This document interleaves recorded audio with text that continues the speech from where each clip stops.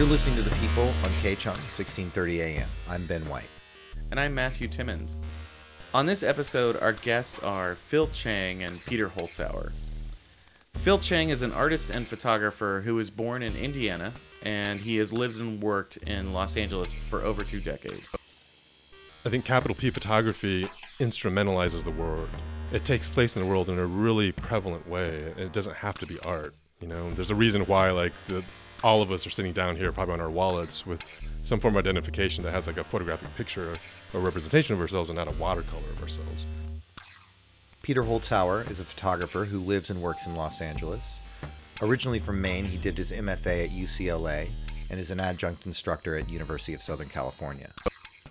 I think at the base of what I do is that I'm interested in really straightforward depiction or realism, and that I don't really have anything to sort of say about photography or about art. I'm just trying to, show a convincing view of the world. The People features the voices and ideas that make up the cultural landscape of Los Angeles, the West Coast, and beyond. It's like a broken record, magically repaired. You can listen to us on K-Chung, 1630 AM, every third Sunday at 3 p.m., or you can find us on iTunes by searching for The People Radio. We're hosted by Insert Blanc Press. To find out more, go to insertblancpress.net and click on The People at the top of the page. Now, before we get to our conversation with Phil Chang and Peter Holzhauer, we have a new installment of our segment, Notes from the People. This episode, we're featuring a piece by Jacob Wick, an artist, improviser, and writer who lives in Mexico City. You can find out more about Jacob and his work at jacobwick.info. That's jacobwick.info. We're going to hear an excerpt from his piece, Visualization Exercise. This group exercise is intended to assist participants in locating the role past impressions play in horizoning everyday experience. It doesn't matter. Continue, progress, walk towards the trees, for they are strange, queer, and this unsettles you. You must reach them. Figure them out. They are palm trees or evergreens. The sky is blue or gray above them. Do not look at the sky. Look at the trees. What is so strange about the trees? You must discover. You walk towards them. You are rapidly approaching. You begin to run. Your heart is pounding with the thrill of the chase. You have forgotten about the water, the dune, the crow, the man, the past, the hotel, the trash. You ignore the seagulls, the pelicans, the cormorant. You are concentrating on the trees. The trees are what is important here, very important. They are the only thing that is worth your time, your effort. You must get there soon, sooner, faster, now. You must discover, progress, unravel the mystery like a mummy or a Christmas present. Do not open your eyes. When you arrive at the trees, you are astonished to realize that one of the trees is not a tree at all, but is, in reality, the mast of a ship. Look at the water now. Look at the place where the sea or the lake meets the sky. This is where the ship came from. This place is in your future, but nonetheless, some time ago, this ship appeared there, at the edge of the flat earth. It appeared at this point in your future, sometime in the past, and sailed or motored towards the shore, towards the trees, first as a small dot, and then as a large dot that grew larger and larger until finally the dot became a ship, and the ship crashed in your past, beyond your limit, outside of your control, in the trees. At this point, or perhaps well after this point, in its past and in your future, the ship became a tree, or more precisely, a not tree, a queer object. This queer object came into your limit when you saw something strange about the trees. It came into your control when you, finally, in a rush, discovered it to be a ship. You are not relieved, however, for you cannot see what is inside the ship. It could be full of explosives, or bodies, or cocaine, or it could be empty, or it could have become a home or a nesting ground for some kind of predator, or perhaps even something harmless. You must enter the ship. Open your eyes. You will never be satisfied. Merleau-Ponty uses this ship to point out categorically that an impression can never, by itself, be associated with another impression. When your eyes were closed and you were approaching the ship, you could not see it was there because you could only see trees. When you look at trees, you do not see a ship. When you look at a crow, you do not see a man. If you see a ship in the trees or a man in the crow, you are doing so not because of the trees or the crow, but because you have in the past seen something that reminds you that trees might be a ship or that the crow might be a man. Hold up your right hand. Do not look at it. Look at me. I am holding up my right hand. We hold up our right hands when we make oaths, to somebody or for something. When we pledge to tell the truth in court, or when we are sworn in as president, we place our left hand on the Bible and hold up our right hand, like this. Now bring your hand forward while straightening your arm. We are fascists. Now clench your fist and raise your arm so that it is perpendicular to the floor. We are in solidarity. Look at your clenched fist. Do not lower it. Where is your fist's horizon? Look at my fist. Where is my hand? Now let's get to our conversation with our guests, Phil Chang and Peter Holzhauer. Phil Chang and Peter Holzhauer, welcome to the people. Thank you. Yeah, welcome, guys. Thanks for having us. Thanks for having us. So, Peter and Phil, you guys are both artists and photographers, or artists who identify as photographers. Can you tell us about that kind of the problematics of that? You know, I think that's a really good question because I think it, in some ways, it's like a foundation that lays the groundwork for a certain problem when you work in photography and maybe want that work to circulate in art. The problem suggests a certain double standard that gets applied to photography. And so I think when someone might say that you identify as a photographer, that's identifying with a vocation or an activity. It's another thing to also say that you're identifying with a medium or a certain enterprise or a certain set of technical procedures. Yeah, so I think that distinction is very important. I suppose I was actually a photographer before I had any awareness of art. So in a weird way, I spent a long time sort of denying that I was a photographer, and but now it seems fine to sort of embrace that and just be like, yeah, I'm a photographer. And does that have what does that have anything to do with the relative newness of photography, and how when that photography first came around in the world, it wasn't a thing that people called art. It took a while for that to be something that was under the art umbrella, right? Yeah, this is like a long-running thing with photography. Like, from its beginning, right? It was not painting. It was, not art. Yeah, I mean, if you say you're a painter, the first response isn't people that, they ask you to paint their house or their headshots, which is I'm envious of. But yeah, I mean, my initial thing was that I just did nature photography. I thought that was what I wanted to do. Yeah, I think this topic's interesting because it touches on the ubiquity of photography, the sheer prevalence, the utter availability of images today. And I think one way to sort through that abundance is to figure out, if you do photography, what type of photography is it? And I think Peter's comment is pretty spot on because people, if they hear you're a painter, they won't assume that you're, applying latex, water-based stuff to a house, right? Yeah. And that suggests that the photograph isn't always considered art from the onset, whereas the painting or sculpture, in terms of all the media of contemporary art, is. And so there's a double standard, I think, from the onset if you want it to function in art or if you're trying to pursue artistic goals. Does that also allow you some leeway in some ways to address the medium and that issue, like the functionality or the practicality of photography, using that as a way to get into the contemporary art, world?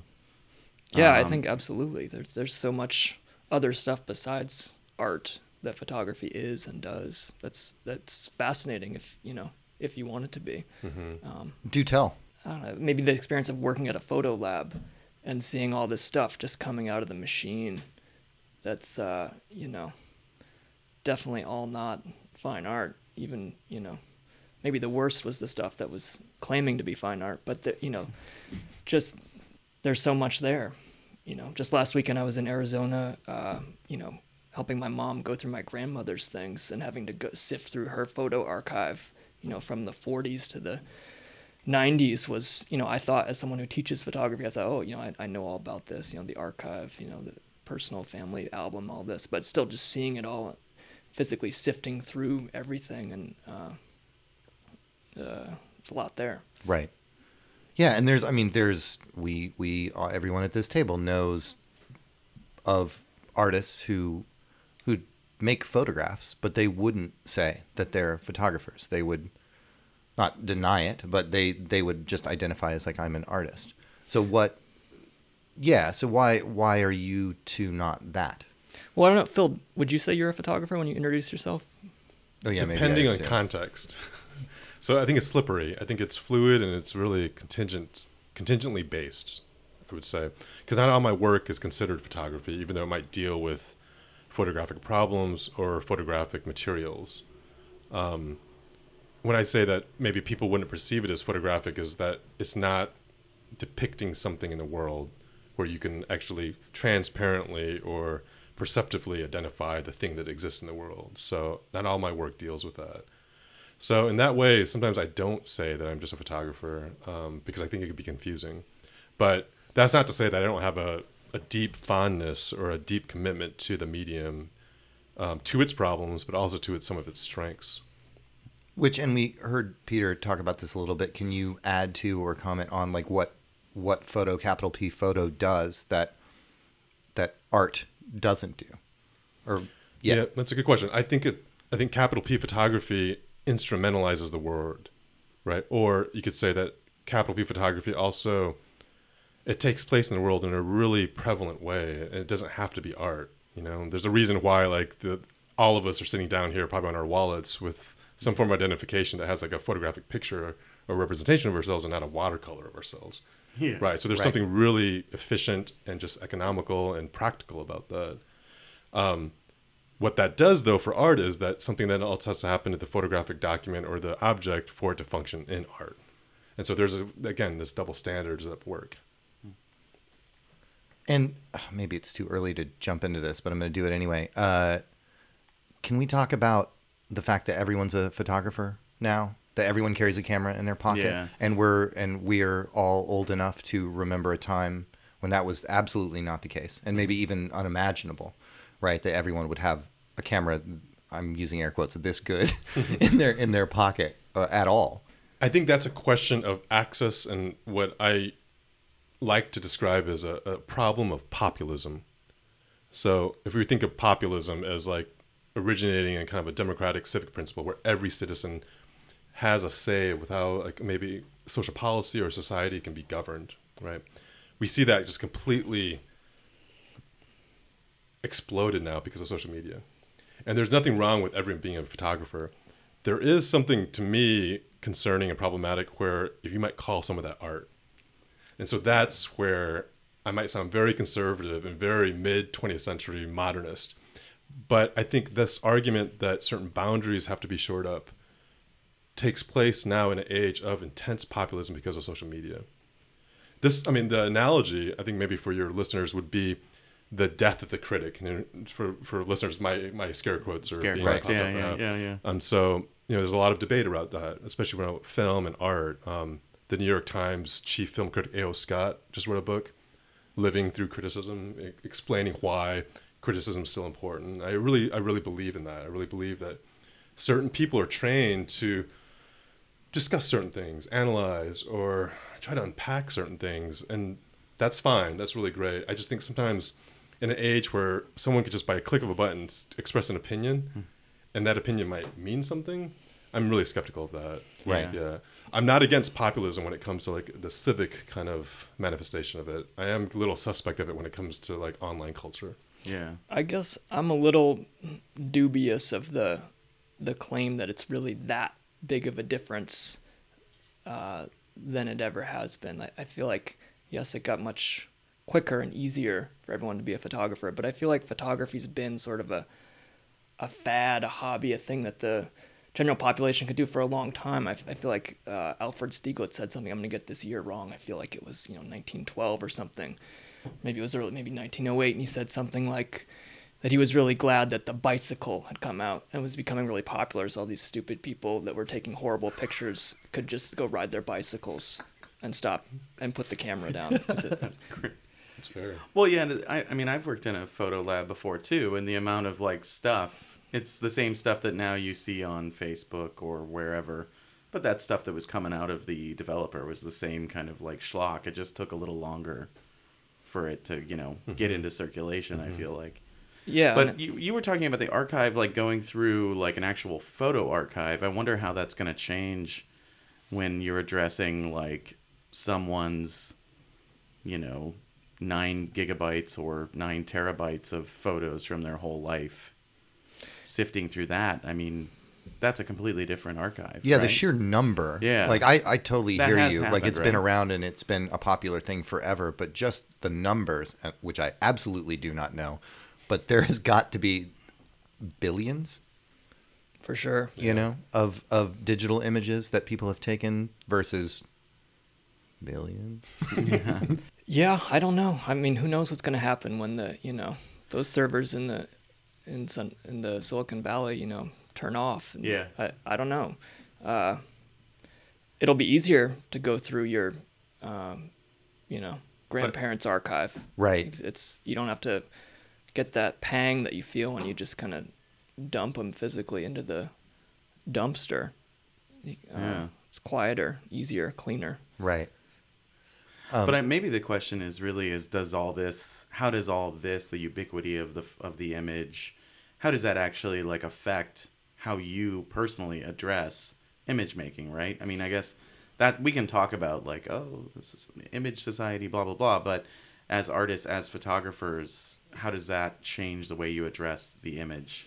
I don't know if it does for me. I mean, I certainly use my iPhone and, take pictures, and sometimes I'll try to remake those with a film camera, and it's convenient, but I don't think it fundamentally changes. I think it hasn't changed a lot for me. Yeah. That's interesting. Maybe it's easier to look at other art and other photography that, maybe I'd have to go to the library more and check out a physical book, but again, I think it makes it easier and quicker. Yeah. Right. Yeah, that's interesting because I often see stuff on the internet, videos or photographs or memes or whatever that 15 or 20 years ago would have been like a pretty cool conceptual performance piece, or a pretty cool art video, like for sure. And now it's just like, well, that's just a clever internet idea that someone had.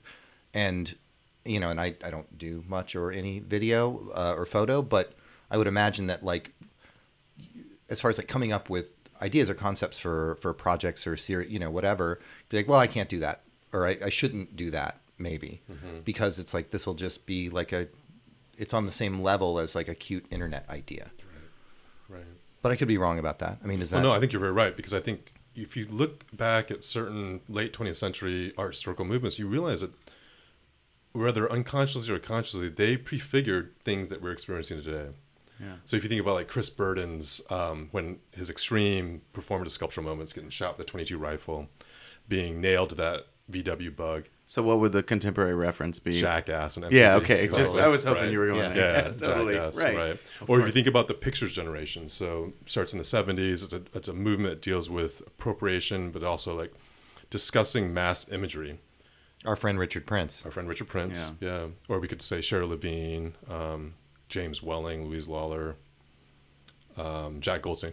You start thinking about like sampling that happens, or like the amazing intense migration of JPEGs or derivative digital files. So yeah, I think you're onto something there, Ben. Yeah, absolutely. I mean, maybe we can pick this up when we come back from the break, but we should definitely talk about what y'all think about Richard Prince's Instagram project, which it seems like he's like Instagram has been waiting for him. He's been waiting for Instagram his whole life. And like, maybe we can take that. We'll take a break and then come back and talk about it. Sounds great. Yeah. Thanks, guys. You're listening to The People on K-Chung, 1630 AM. I'm Ben White. And I'm Matthew Timmons. You can find us on iTunes by searching for The People Radio. You should go to iTunes and you should listen to the show. Then you can subscribe to the show, you can rate the show, and you could even leave us a nice little review, just a tidbit of your thoughts. And we're hosted by Insert Blanc Press. So to find out more about that, you can go to insertblancpress.net and click on The People at the top of the page there. And now back to our conversation with Phil Chang and Peter Holzhauer. So yeah, Ben, it was funny when you brought that up because I forgot that Prince did that Instagram, what I would call a campaign or a platform or a publicity stunt, because I just wasn't thinking about it. But when I do think about Prince, I think of his project that was called Beavers, where he rephotographed the pages of a porn magazine that would solicit its viewers, its readers, to then submit pictures of their like girls or ladies or wives or spouses or someone in their family, semi-nude, fully nude, sitting on either a Harley, hot rod, or some type of vehicle, and then he rephotographed that stuff. So I do think about that work. That work was in the early 80s. Right, and he's immensely important to a lot of people, but then somehow at the same time not so important to people like, I don't know, somebody sitting at this table, for example.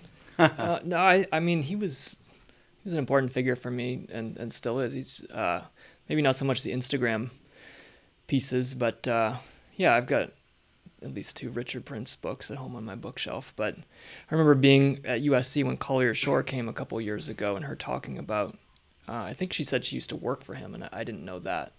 That was sort of interesting. I think I tried to talk to her after one of her talks in the classroom or something. I was asking her about that, and she was just like, everyone always asks me about Richard Prince, like he was the Wizard of Oz or something, or just I just thought that was funny, but it maybe is just an observation of the art world being sort of smaller than we realize sometimes. Absolutely. But I love the idea of him being at Time Life Books in the basement, having some menial job doing copy stand work, and when was that idea that just I can just shoot this, I can just shoot these couches of this interior scene, and that's it.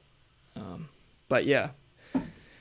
But you guys, so Peter, you and Phil also have, as artists, photographers, have actually gone out into LA to shoot together, like on many occasions. Yes. I don't know about many, but fair number. Yeah, Phil gets me out of the house. Is it 5? Yeah. I would say 5 times. I mean, given that I'm middle-aged and that Peter's a good... Rapidly approaching. So not much time, but yeah, we make the time to do that. There's something very interesting in doing that for me, is because like a lot of the people that I feel very close to in Los Angeles or even in the world, based on either them being teachers or them being artists, I don't ever work with them, though. I don't ever engage in their process of production. Right. And so Peter's been one of the few people I've been able to do that, and it's actually it's an honor. It's a memorable thing. Yeah. It's very memorable. Remember that time we went to Carmageddon on the 405? Yeah. And we got there just at the moment that they were leading the media crew down onto the 405. Right. And we had our tripods, and I was just like, Phil, let's get in line. We just blended in, and yeah. So for your listeners, Nice. Carmageddon was in 2012. Yeah, they 11. shut down a huge section of the 405, and it was just Exactly. like... Which is a major freeway here in Los freeway Angeles. in Los Interstate. Angeles, yes. Yep. Yeah. They were destroying a bridge, the Mulholland Bridge, and so we were able to access that. And I think maybe Peter, what do you think? I think it was our gear. We had no like press credentials, but we just kind of blended in and just walked through with the crowd of press. That's great. Yeah. And you still haven't developed that sheet of 4x5 film that you shot that day, right? That's because Peter knows me so well that he can remember that. Yes, listeners out there, I have not developed 2 sheets of 4x5-inch film that we shot almost 4 years ago. Yeah. I feel like you could display that and be like, this is unprocessed. I've been thinking about that. Yeah, exactly. Yeah. Well, could we have? Let's start with you, Phil. Since you guys know each other so well, and you guys know each other's work, could you maybe talk about some of Peter's work, that the stuff that you're the most interested in, or you think is? I think so I've known Peter for 11 years now. We met when he was in graduate school, and I was just right after graduate school, and I don't know. I don't make many friends now, being like a straight man in his middle age. Like, so when I do, I appreciate that. I also don't meet many friends that have a commitment to a consistent dedication or practice to interrogate something. And I think in terms of Peter, it's a specificity towards photography. So when we've gone out to photograph together, I realize what he's looking at. And so I've been able to understand his work even better. One work that comes to mind is a picture that he took. You might have to correct me, Peter. It's of the Los Angeles Department of Water Power building in downtown Los Angeles, international style building. You took that maybe in... I was in school. I think it was probably 06 or 07. Yeah, I really always think fondly about that picture because I always think about where did Peter position himself, which was ostensibly in another building to get a certain elevation to picture this. It's shot in black and white. The exposure is really amazing because it's a nighttime shot too. If you and your listeners could indulge me, there's this D max value to this print that's just amazing. So it's really deep blacks that allow for you to enter that print, but also understand it as actual physical object. Yeah, it's a very, very stunning image. What's the title, Peter, of that? Is that? Oh, I can't remember. I sort of excised it because I got embarrassed that I was just, aping a Christopher Williams image. But it was important to do that, I guess. Yeah. I got access to the balcony of I think it was called the Health Services building or something. It's a building that's still down there right next to that. But well, what is you say you Phil, you have a better understanding or a good understanding of a process of interrogation that Peter's doing with his work. Can you describe the nature of that interrogation? So I'll say this before asking Peter to correct me. Okay, how's that? Of course. So the record could exist, but also a correction could happen. Sure. I feel like Peter's really trying to investigate our relationship to a world and why that world should be pictured, right? Because the world exists already. It doesn't have to be put into a frame. But to insist that it should be means that something happens that's worthy for a shutter to click, for an exposure to happen, and for that thing then to be flattened to two dimensions. That's really interesting to me. So there's another way to think about this too, is that this Instagram problem or the availability that everyone is a photographer today, they don't have to contend with that because they're not making prints, right? They're not making physical objects. Yeah. So that's interesting to me, what Peter tries to do. I mean, another thing too is I think Peter, this is where I should probably be corrected, but I really appreciate how Peter finds poetic moments and is able to translate that into a two-dimensional plane that is either typically, from my knowledge, black and white, or it could be color. And that's interesting to me because poetry is something separate than visuality, right? But that happens in Peter's work. And that's really fascinating to me. Yeah, it's strange. It feels we never want to go out on the fence and use the word poetic, really. But I guess it sort of boils down for me is that, maybe just an excitement and a love of photography and that, maybe not everything has been pictured already. Right. Or the sort of hope or investigation that maybe it hasn't. Mm-hmm.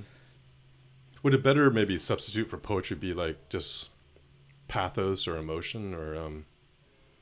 Well, I feel like with the kind of photography that Peter, I think you're doing, it's like I'm looking at this space and I'm taking the moment to not just note it, but actually take that from this moment and make a photo, like you said, actually make a photo, make a print and kind of memorialize that moment.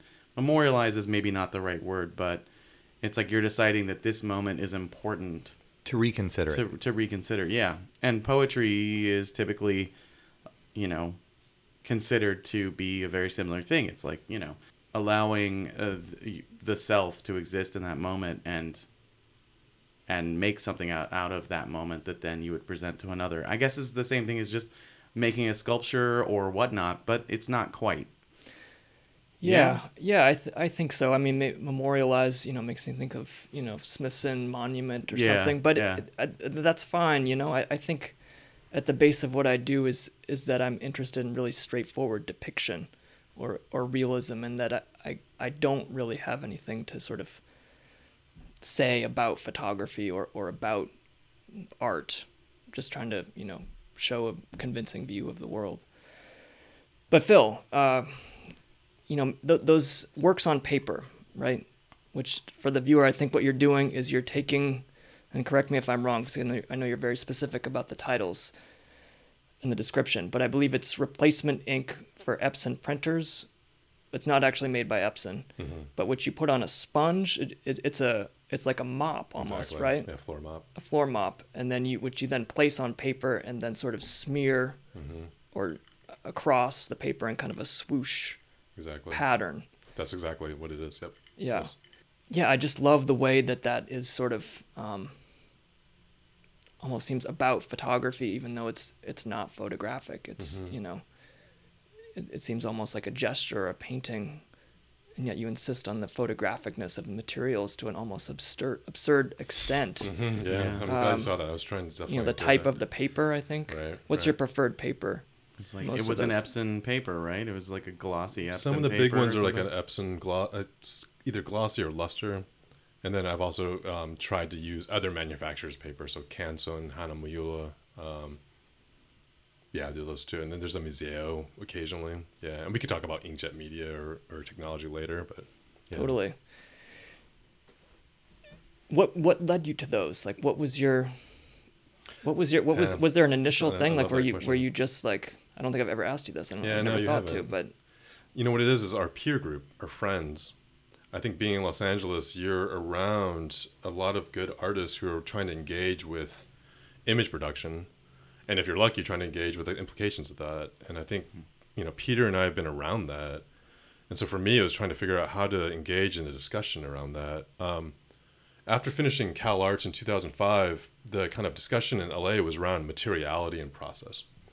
And I think since then it has shifted more to what I like to call the tyranny of the quirkiness, the regime of intense subjectivity of the artist that gets then put in through digital maneuvers or digital mistakes,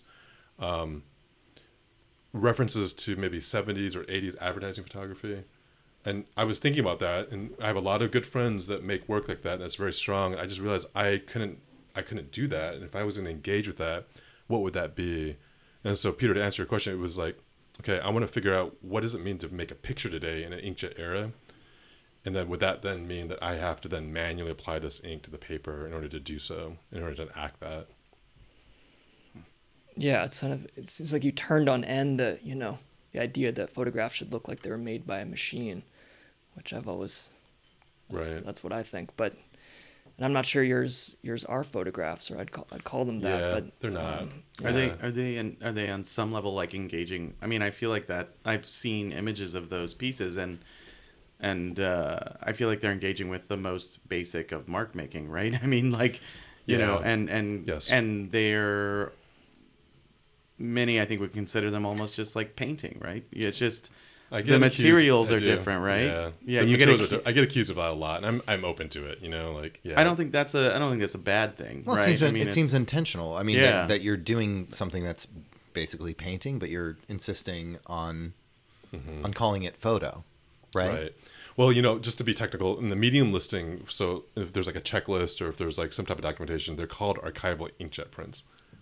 And that is just a nod to the kind of museum designation of how we identify materials within like photographic production.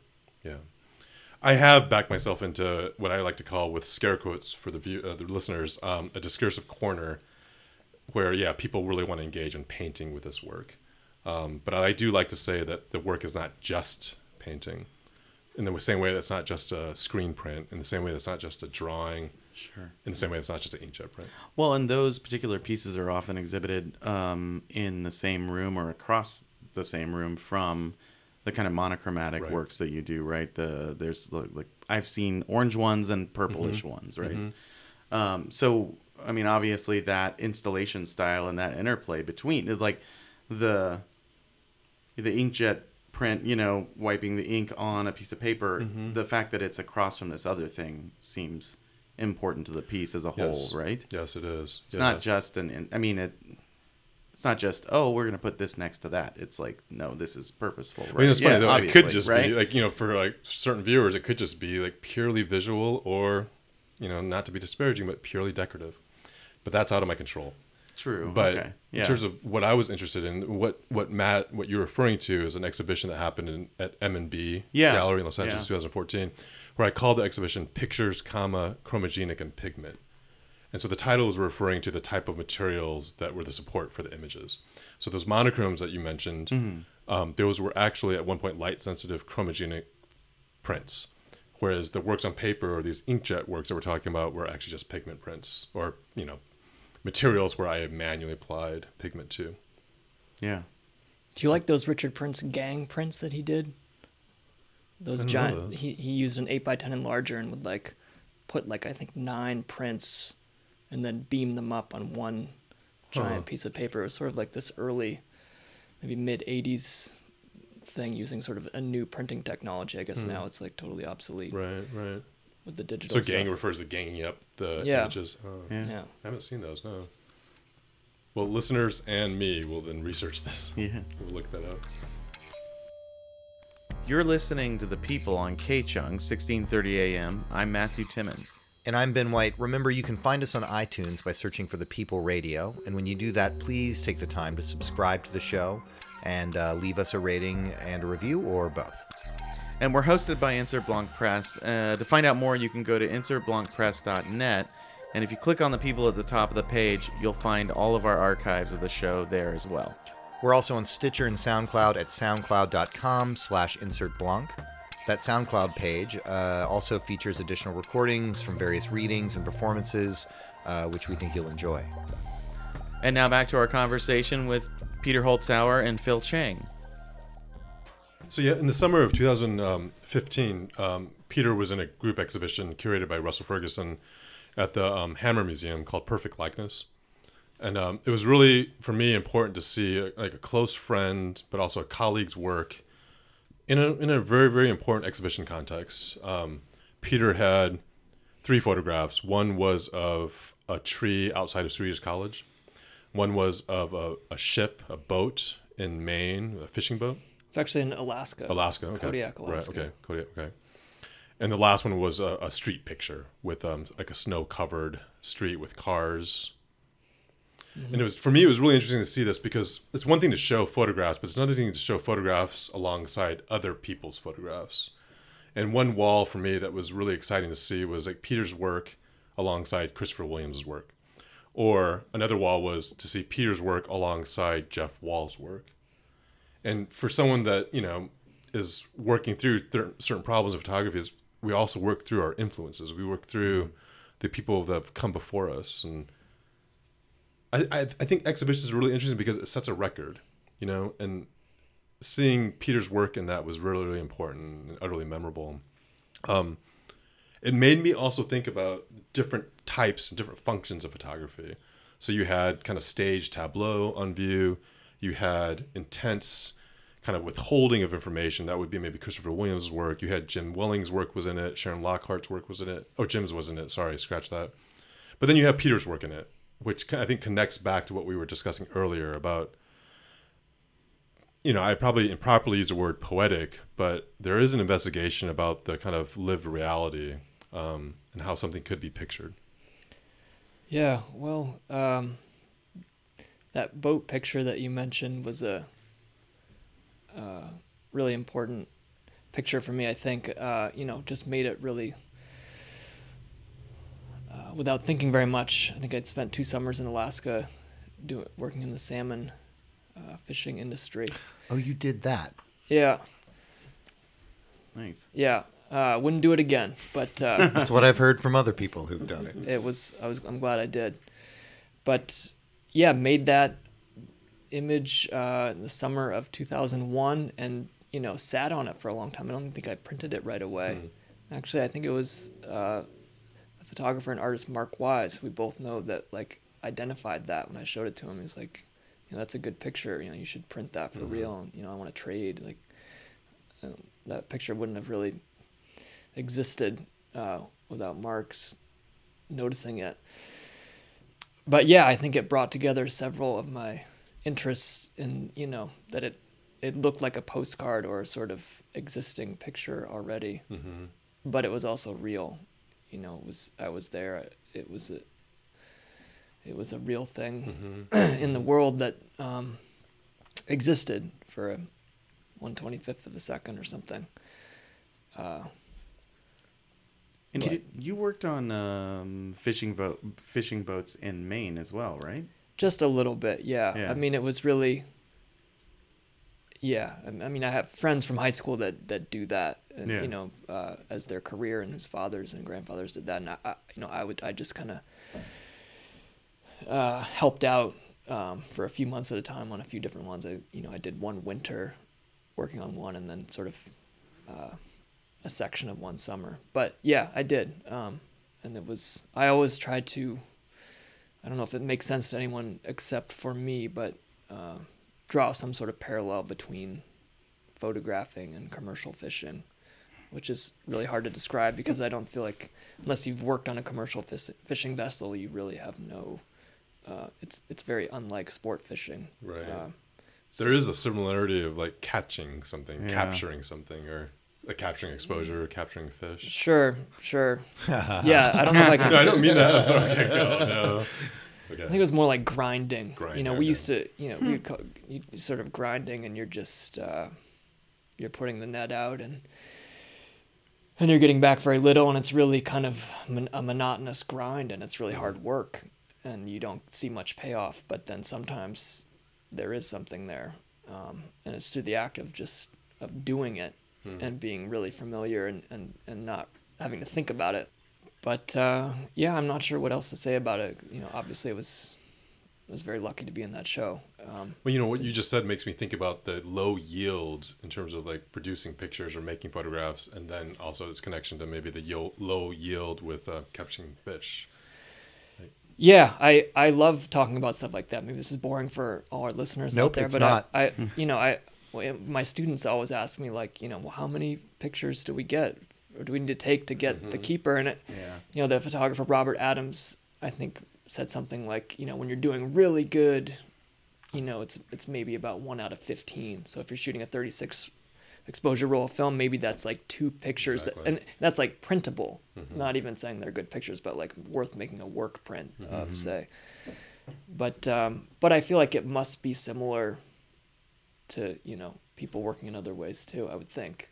If I can make an attempt, I have a question about that particular the photo of the boat, the Alaskan fishing boat, because with your work, I mean, there seems to be like any image, there's this, and I think it goes to the poetic thing we were talking earlier, but there's like a very personal connection in the work, and I feel like there's a question there about, would that image have the same impact if you just happen to be there, or if, you know what I mean? If you were just happened to be on shore and shot a photo of this boat just one day, say it's the same image, same exact image, but it's like either you happen to catch it, or it's like you actually have the history that you have with the boat, with like fishing and, all that. Like, how would that change that image, do you think? Or would it at all? I don't think it would. I think that, it's a totally valid and good question, but I don't like what you wouldn't maybe realize if I didn't tell you is that, I had to be on another boat to take that picture. Like, sure, you couldn't have got that obviously, angle from the shore. But yeah, I don't know if it does matter, but maybe it does. Maybe it wouldn't be quite the same if I had bought that at a flea market, say. Yeah. But I do, I probably pressed the shutter. When we just talk about what was going on when I made that picture, I think we were stuck in some bay, and it had been raining for like, 6 days in a row or something. We were taking turns, sitting in the cabin. Basically, that working on that boat for the summer was kind of like camping for 3 months in a 6 by 12 foot room with 3 other people. Yeah. It was pretty easy physically, but the sort of mental part of it, of like sort of staying sane, I love the And- fact that you say it's pretty easy physically. That Well, doesn't. I'm pretty sure that most people I'm listening to cringing. this show No, right now would be like, "Really? I'm Is it?" cringing. no, it was because Yeah. I'm a pretty slim guy. I was sort of nervous about that, but that part of it wasn't difficult. It was more the, sleeping 18 inches away from your boss and Yeah. not wanting, Okay, right. just sort of getting through the day without. Right. Yeah, no, it was just a lucky sort of snap, and it was only, like I said, until much later that I sort of, went back and saw the possibilities for it. And I think on some level, it's like, if I can project a little bit, your experience on the boat, that kind of situation is one thing. But it sounds like, and seeing the image myself, I've seen it, and it does look like something that you could have shot, without something that you might have shot in 1912 or something. It has this kind of historical impact. And I think that that's partially, so then I would say maybe it's actually your experience with photography that actually makes that image so well, to have shot it and then print it, and it like the decision to put that in Exhibition of the Hammer. That's a series of decisions that I think reflects more like an engagement with the history of photography than actually the history of going fishing. Totally. Maybe I don't know. Yeah, no, it just kind of rose to the surface. I think it was initially shown in the before Night Gallery was Night Gallery. They were in Lincoln Heights in this little strip mall space, and Yep. there's a little sort of like room with some couches, like the lounge, I think they called it, and it was That's Night Gallery here in Los Angeles, California. Yeah. yeah.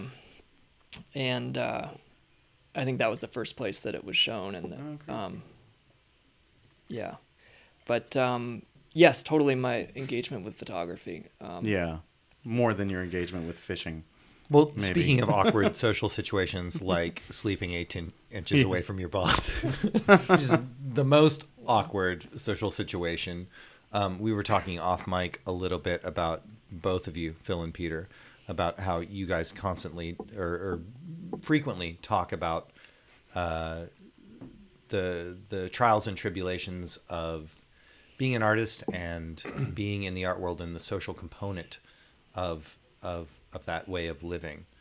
Can you enlighten us on your conversation? What I appreciate about this conversation with Peter is that, because I've known him for a while, and we've never been able to go on record, and so far it's been very positive. But if there's anything in our friendship that maybe is antagonistic, it's about how we navigate the kind of social arena of the art world.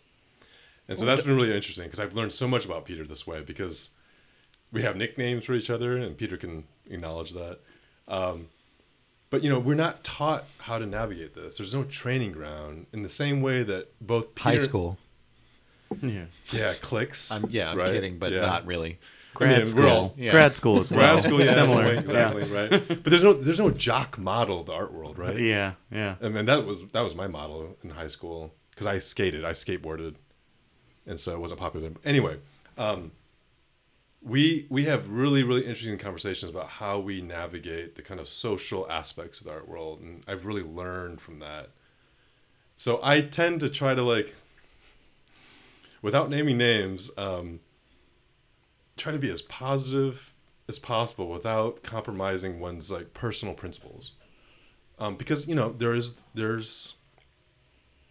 some shitty people out there. yes, exactly. Thank you. Yeah. Thank you, Ben. Okay, as a host of the show, I appreciate And there's that. sometimes some work that is not so good. Oh either. yeah, almost all the time. Right. Yeah. Yeah. But fishing in Alaska, or taking photographs, there's a really low yield where Yeah. you can actually make a really meaningful connection, and that's what I hold out for. So when it comes to me and Peter, I'm usually trying to we're talking about how was your conversation? Let's party recap. Let's what happened to that opening, that party, that whatever, that dinner party. So I'm always trying to just think about okay, yeah, follow up. This is just continue that conversation. But Peter's responses, I can't tell you. I mean, listeners out there, it's amazing, because it calls me out for my own blind spots. That's amazing. I mean, we can celebrate the difference. I don't know. That's what I'm thinking about. But so give us your guys' nicknames. Oh, yeah. Garbage pail nicknames, supposedly, that you Garbage guys have pail for each kid other. Yeah, garbage pail kid nicknames. I didn't come up with this. I think Matt Porter, I heard say this for the first time, but I think Phil's his follow-up Phil. Which makes me sound like a salesperson or a PR maven, but Well, I appreciate not, that. It's not as bad as mine. What's I've bestowed on Peter pessimistic Peter. Yeah. But, in an age of social media, in an age of solipsistic individualism, pessimism goes pretty far. There's a currency there. So I'm a big fan. Okay. Yeah. Okay. And follow up, Phil, because I believe in following up in a conversation that I might have physically with someone and then just trying to extend that. And that, that might be a CalArts thing, or that might be me being raised in the Midwest. And you have a more positive, outlook. I'd say, when you, we've all had that conversation. Oh, let's do a studio visit. Like, and it's just like, let's have lunch. It doesn't. Right. A lot of times, it doesn't really mean that. Neither party's really interested in doing a studio visit, but that's my, maybe they do. It's a polite, nice thing to say sometimes. Yeah. Okay. Yeah. For sure. Yeah. But maybe this is where I am pessimistic, Phil. I want to actually hold the person to the language or to the comment that they're using. It's like, yeah, let's do lunch. Let's do the studio visit. Maybe that's where me and Peter Holzhauer differ. Is that I'm willing to there might be the kind of the surface performance in public, and there's actually the kind of sincere, genuine kind of meaning in the content of language. I'm curious. We should talk about differences then. How do you think we differ then when it comes to how we navigate these social nuances of the art world? I just think I'm much more shy and reserved. I think I'm never gonna be the person to instigate the email, or rarely. Or the follow-up, I think. But that it's, and I'm the same, but we know that it is such a crucial component of operating in this community, right? It's essential, right? But you have an aversion to it, and so do I. So how do you resolve that? Don't think I have resolved it yet, but... just try to keep doing the work, I guess, keep grinding. I guess the flip side of that is, sometimes maybe you say at a party, I'd love to do a studio visit, and of course, you don't want to or something, but then it's part of it, you just have to. And what's that phrase that I think you said to me once, paying it forward? Paying it forward. Like doing a favor, or maybe trying to borrow maybe a public sector phrase would be social service, allowing a discussion to happen within a community. Because ultimately that's the deal, and that's why, because I agree with Peter, we're on the same page as far as the social aspect of the art world. But if you're in it, you're in it, and it is about grinding it out and doing the work. Obviously, that's the most important thing, but the community is equally as important, if not in some cases maybe even more important. Right. That's how we all share ideas and work and concepts with each other. Absolutely. Through the community. That's why Peter and I are here today. Yeah. Well, that's how we find things that might surprise that's us why as well, that's right? why this show exists. Yeah, exactly. Right. Yeah. Right. For me, there's another thing too, is every art object needs a discourse for me. Right. Because meaning can't be constructed in a vacuum. And so the studio visit, or following up or paying it forward, would be one way to maybe, hopefully, if one's lucky, to have that discursive context, if you will. That's a perfect place for us to stop. Peter, Phil, thank you for joining us on Thank you. The People. Thank you guys so us. much. Yeah. Thank you, guys. You've been listening to The People on K-Chung 1630 AM. Our theme music is Ock Fifth by Lewis Keller, and you can find us on iTunes by searching for The People Radio. Do go to iTunes. Take the time to subscribe, rate, and review the show. That would be lovely. Or you can go to insertblancpress.net and click on The People at the top of the page. And we're going to go out with an excerpt from a live performance by Jacob Wick, who you heard from at the top of the show in our Notes from the People segment. And this recording was made in collaboration with San Francisco-based Iranian artist Arash Fayez in 2015 at Héctor in Mexico City. And the name of this piece is Mil Disculpas.